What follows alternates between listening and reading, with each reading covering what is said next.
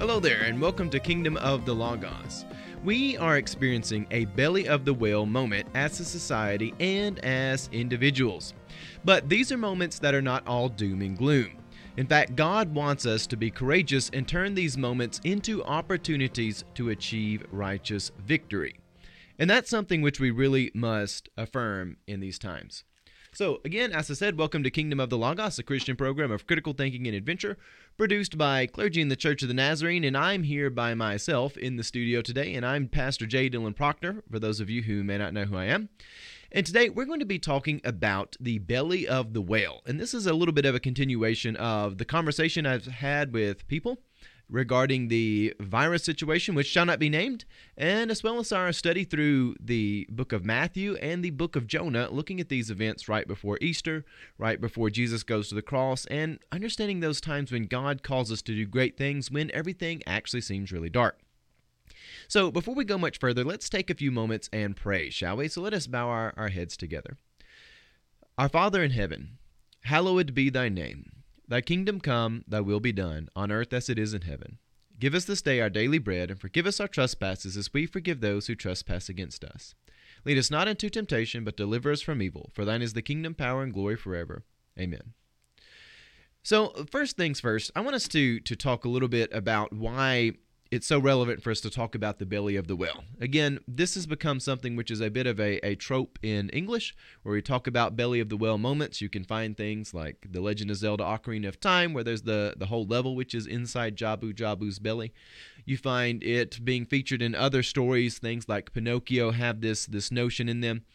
The story of Jonah, where Jonah actually goes into the belly of the whale, it is something which is quite phenomenal, and I have found that so many people in life right now are experiencing a belly of the whale moment. Again, it's not just because of the virus which shall not be named. I have known a lot of people who have lost jobs and things a few weeks before all of this really went crazy. And then there are people who have lost jobs in the midst of it. So before and afterwards, people who are looking for work, it has become very difficult in spite of the fact that we had several years. We'd had a really good time in the economy here in America, but we are reminded that these tents that we're in right now, they are but temporary. Therefore, we must not build reliance on material wealth. We have to look to something deeper. Also, I know a lot of people right now who, on top of the situation which shall not be named, they have had different sicknesses and things, whether it be small, like allergies.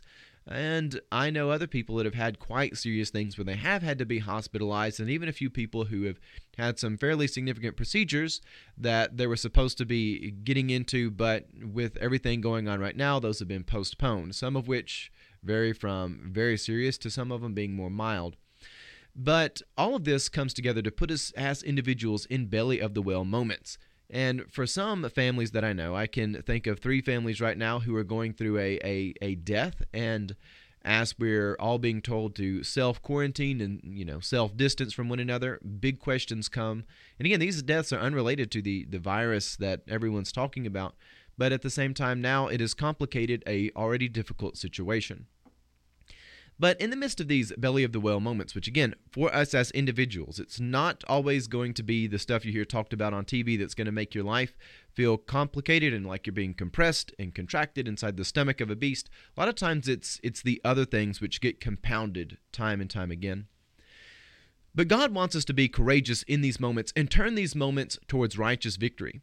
There's a lot of people in our world right now who want us to be depressed, who want us to feel all doom and gloom, but God wants us to feel victory. God wants us to be the men and women of righteousness, men and women who are victors, heroes, heroines, standing up for truth, what is good, what is beautiful, what is of God, the godliness that God has called all of humanity to. God wants us to be those victorious people.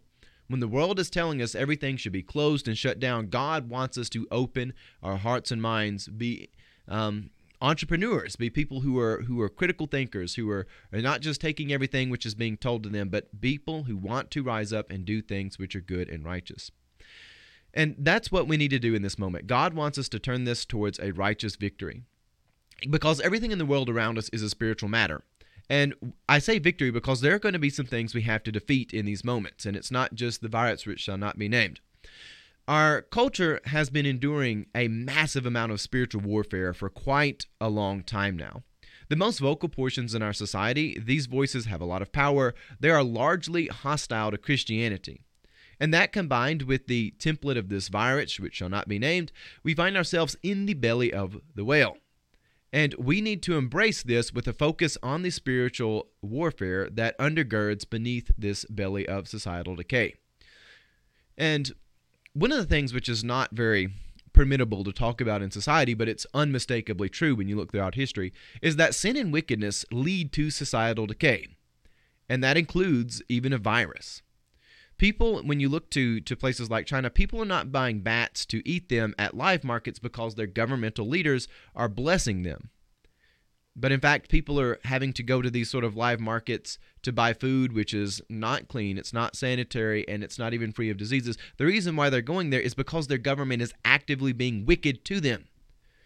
And thanks be to God that many of the Chinese people are coming to Christ, and these children of God that are unfortunately by birth circumstance trapped under tyrannical governments, they need to be liberated from this. And there are brothers and sisters as children of God, and many of them are brothers and sisters in Christ, and we need to be aspirational people right now. We need to be looking to be victorious, to take the good blessings that have been given to us and not just tuck them away in a moment of fear. We have to be people looking to have righteous victories in the midst of belly of the whale moments, because these moments, they do come to contract and squeeze. I mean, think of something like a anaconda, which you wouldn't think would be able to eat a large animal, but yet you can find readily available examples of them eating things as big as like a cow.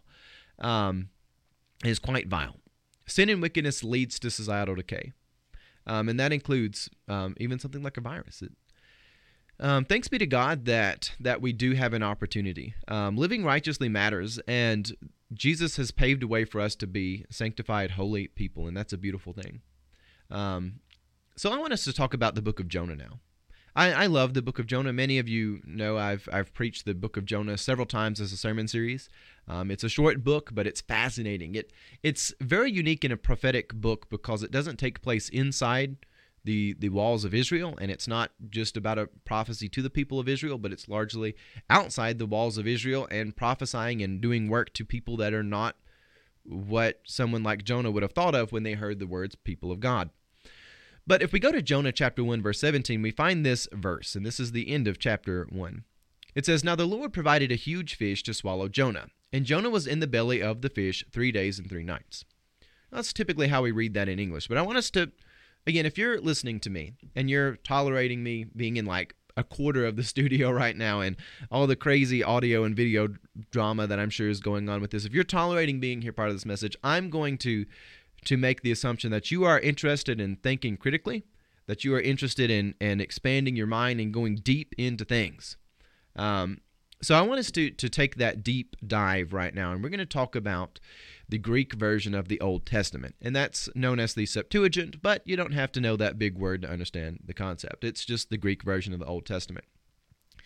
So if we go there and we look at this same verse, which it's the last verse in chapter 1, in most of our Bibles, but if you go to the Septuagint, it's the first verse in chapter 2. In this verse, it reads in Greek saying, Kai prosotake kyrios kete megalo. Now again, I'm taking for granted that those of you out there listening to this are interested in diving deep. That Greek phrase, which I just read, in English you could simply say it as, "And the Lord commanded the great fish."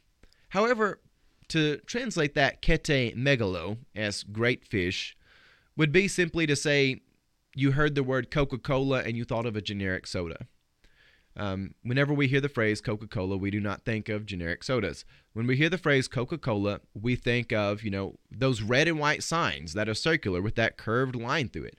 We think of the bottles with that brown drink inside there, and it's red and white packaging, the red cap. We think of all the nostalgia, everything that comes with it, and perhaps you even think of Santa Claus, who's sipping himself down a cold Coca-Cola while he's delivering gifts. We have these images that come with us because we know that the phrase Coca-Cola, it's more specific than just a generic soda.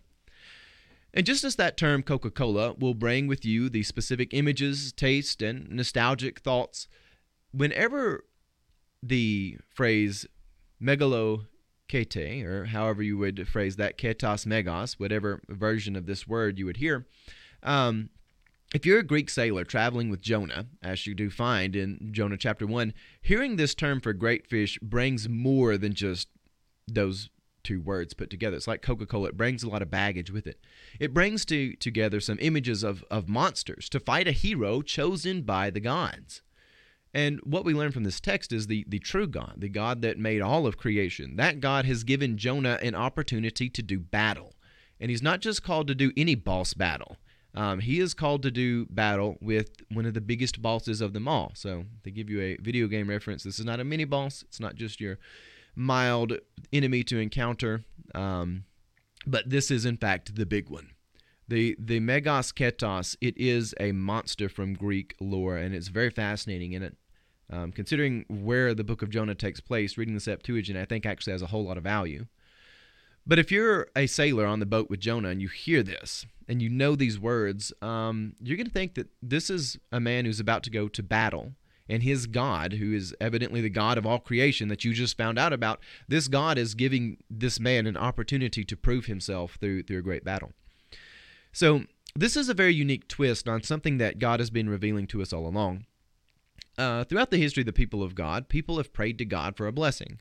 And God typically responds by calling them to either do a lot of great work or to go on a great journey. The people of the Old Testament are very, very frequently called to work.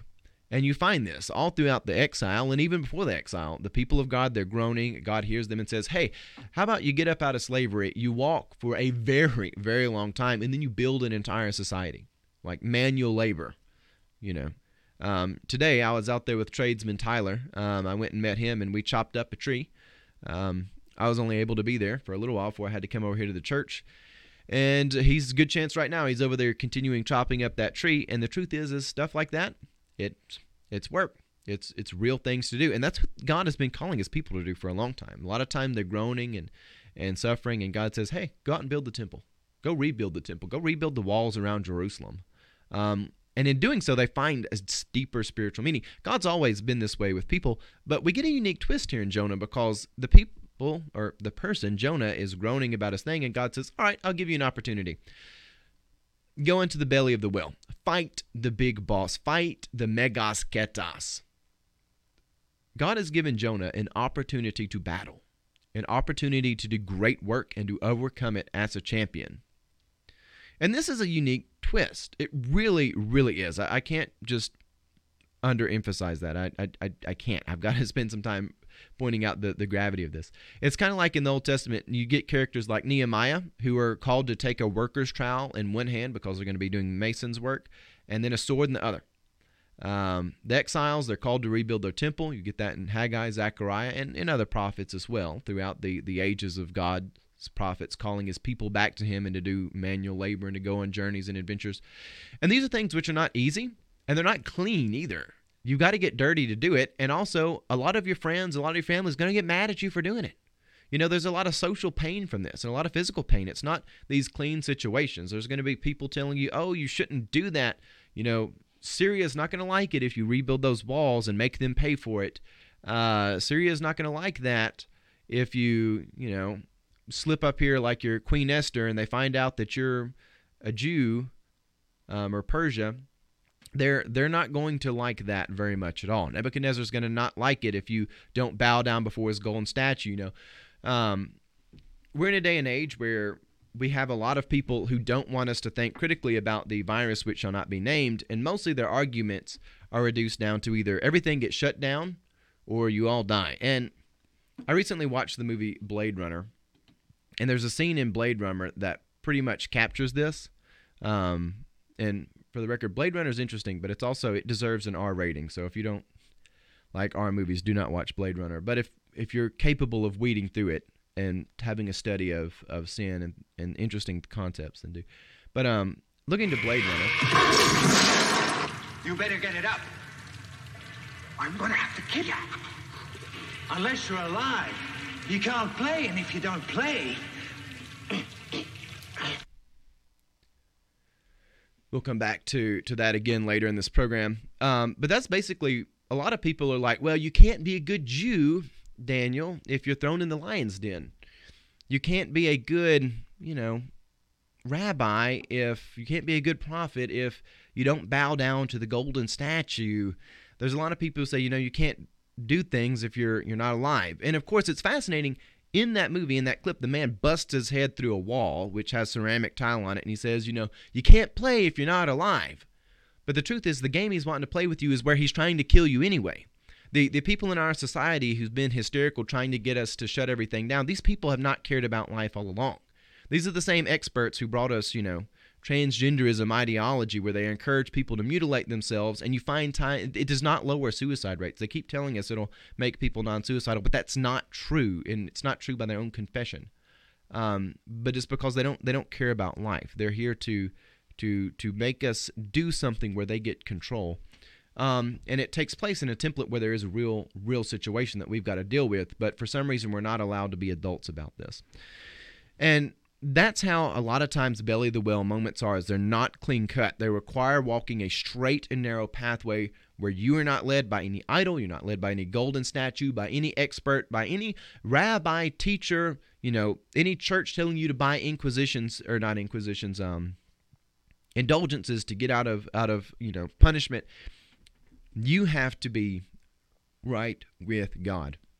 And that's one of the big lessons that we learn from the book of Jonah, is that in Jonah chapter 2, we find when Jonah's in the belly of the whale, he gets himself right with God. He doesn't turn to some other prophet, some other teacher. He gets his own life right with God. And let's read about that. Let's go to Jonah chapter 2, verse 1 through 10. From inside the fish, Jonah prayed to the Lord God. He said, "In my distress I called to the Lord, and he answered me. From deep in the realm of the dead I called for help, and you listened to me. You hurled me into the depths, and in the very heart of the seas, and the current swirled around me. All your waves and breakers swept over me. And I said, I have been banished from your sight, yet I will again look toward your holy temple. The engulfing waters threatened me. The deep surrounded me. Seaweed was wrapped around my head. The roots of the mountains I sank down, and the earth beneath barred me in forever. But you, O Lord my God, brought my life up from the pit. When my life was ebbing away, I remembered you, Lord, and my prayer rose up to you, to your holy temple. Those who cling to worthless idols will turn away from God's love for them. But I, with shouts of grateful praise, will sacrifice to you. What I have vowed I will make good. I will say, salvation comes from the Lord." And in verse 10, "And the Lord commanded the fish, and it vomited Jonah onto dry land." So what we find is Jonah, with the aid of the Lord, he emerges out of the fish victorious in a violent eruption. His victory had come, but not before his soul got right with God. And as we find ourselves in the belly of the whale, we must get our hearts and minds right with God. So as I get to the last portion of this program, I want us to think about some questions that I'm going to ask. And since there's no one else here in the studio with me, I'm going to ask them more or less rhetorically and then provide my own answers with them. And for those who show up tonight, we're going to have more of a private, low-key Bible study here this Wednesday night. We'll be talking about these together. But I want us to now go to this first question. It says, what is the greatest danger while you are in the belly of the whale? So when Jonah's in the belly of the whale, there's two real angles that you can think about. You can think about the temporary state where, again, you're inside a beast that's wanting to contract, crush, and destroy you. Or you can think about the bigger, larger narrative in the state of eternity where you realize your soul can be distracted. And when Jonah goes into the belly of the whale, his soul is not right with God. And so if he spends his time thinking about the ends of his death or how he's going to take care of his body, he can easily find himself just being totally destroyed and his soul never getting right with God, which is a bad thing to do. It's always a good time to get right with God, and especially in the belly of the whale. And that's why this question is so important, because the greatest danger to Jonah, while in the momentary state, there is this danger that he has with the actual beast, there's a greater danger with his eternal soul. And so I want us to think about that. We have to get our soul right with God because that poses a bigger danger. Question number 2, we've heard the phrase, when it rains, it pours. But is all of this rain coincidental, or are there forces trying to make the suffering worse? In other words, are there forces trying to take advantage of a crisis moment? So again, here at Kingdom of the Logos, we've done a lot of programs on the 7 deadly lies that are in the church, and one of them is that there are people who think we've got to have a seat at the table. If we rock the boat too much, we won't be able to have a seat at the table. If you allow Nebuchadnezzar to throw you into the furnace, you won't be able to do anything in the future. If we don't give up everything now, we won't be able to do anything in the future. And this is really lazy logic, and it's indicative of moments where people either haven't spent more than a few of their little gray cells, as Hercule Poirot from Agatha Christie calls them, thinking about this, or they haven't been allowed to. We're not in a moment right now in society where it's total crazy ends of the spectrum, like Americana, the economy of America has to be destroyed or everyone dies. There's no way that is true. And if you're an adult, you're going to realize there's got to be a middle ground in the middle of all this. And for the people of God, we have to reject this notion that takes things to extremes, and we have to walk the straight and narrow pathway and realize that there are people who want to take advantage of wicked situations. And that's where this question comes in. When it rains, it pours. Some of that rain may just be coincidental, but there's going to be a lot of wicked forces trying to take advantage of a crisis moment who want to leverage power over you. That's just the truth of it. There's some movies out there that do a really good job demonstrating this. Get my throat a little bit wet. If you're not familiar with the Conjuring series, they are fascinating. The Conjuring 1 has a very Christian message, whether it came by their intentional methodology or by complete accident. Its message is basically evil is trying to attack the nuclear family, and the antidote is God. Calling out evil in the name of the Father, Son, and Holy Spirit. It's a very good movie. It's a very scary movie if you're not into that sort of thing. But the second movie, The Conjuring 2, I actually think is a better movie. And I've got a image up here from The Conjuring 2, and in it you can see a sort of scary monster behind this lady here. And what you find going on in that movie is a story about a family which is broken. It's basically a divorced family where there's a mom with kids, and they have invited in the ghost hunters or demonologists, whatever you want to call them, the Warrens, Ed and Lorraine Warren, and that's supposed to be Lorraine Warren in the front of this picture. And they've come in to kind of solve this issue and help this family out. Well, the story is about, or the ghost, I should say, is basically an old man who's passed away through unfortunate means. He kind of had what he would consider an unjust death. He had a brain aneurysm or something like that. But then a demon takes possession of his ghost to manipulate this family. And the reason what's so brilliant about this is this whole movie is a metaphor for how evil corrupts things. And it's a metaphor for what divorce does with people too. You've got a divorced family, and whenever families have something like divorce go on, a lot of other issues creep into with the children. Maybe there's financial issues, there's emotional issues that happen, there's confusion with the children about, what does it look like to be a man and a woman? How do I need to provide for my family? What do good relationships look like? There's a lot of brokenness that comes in there to attack a situation that's already broken. And the evil forces in this movie, with the ghost of the man and then the demon Valak, which comes to take possession, which again has connection to the Old Testament King Balak, or also seen in Revelation, Balak. This evil demon taking advantage of another unfortunate situation is what evil likes to do. Evil will take advantage of us, and it will do wicked, wicked things. And if you've got a situation that's broken, there are things which will come to take advantage of that. And it'll look a lot like in this other movie, Blade Runner. You better get it up. It just bursts into your life. I'm going to have to kill you. Unless you're alive. You can't play, and if you don't play...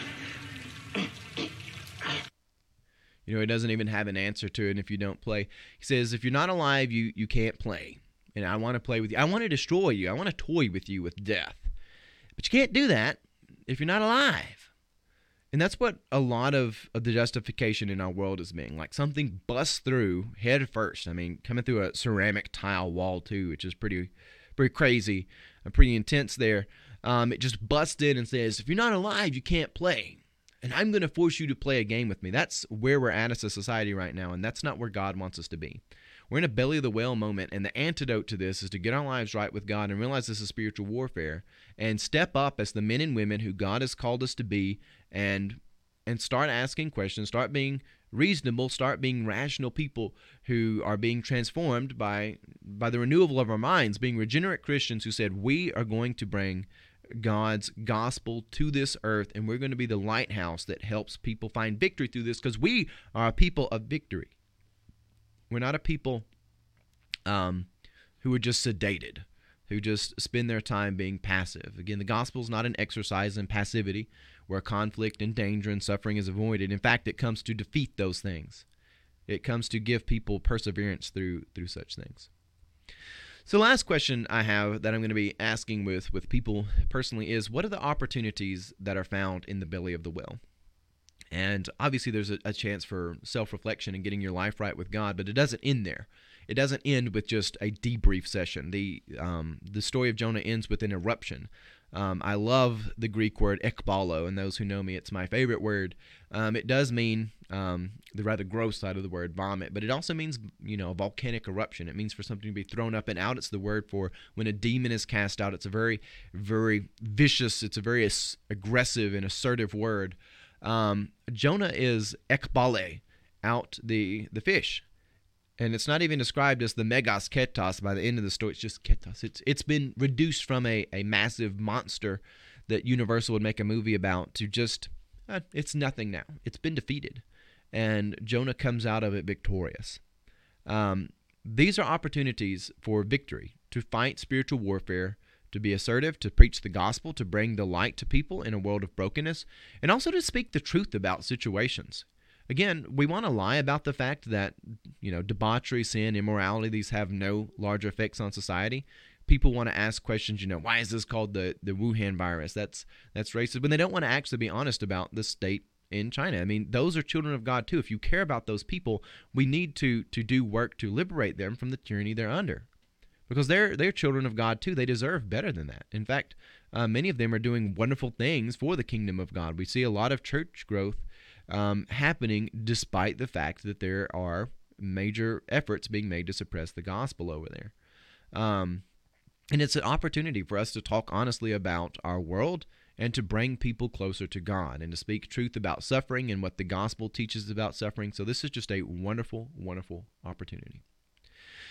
And with that, I know we said the Lord's Prayer at the beginning of this, but let's close in prayer one more time, and then we'll be dismissed. So let us pray.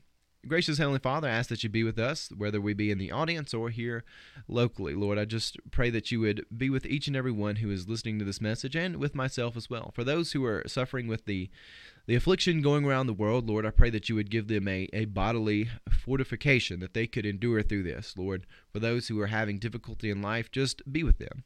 Lord, we ask all of this through the name of Jesus Christ, and we ask this, again, in his name. Amen. And with that, I thank you for joining me. Again, this is Kingdom of the Logos. And with that, God love you, and have a blessed day.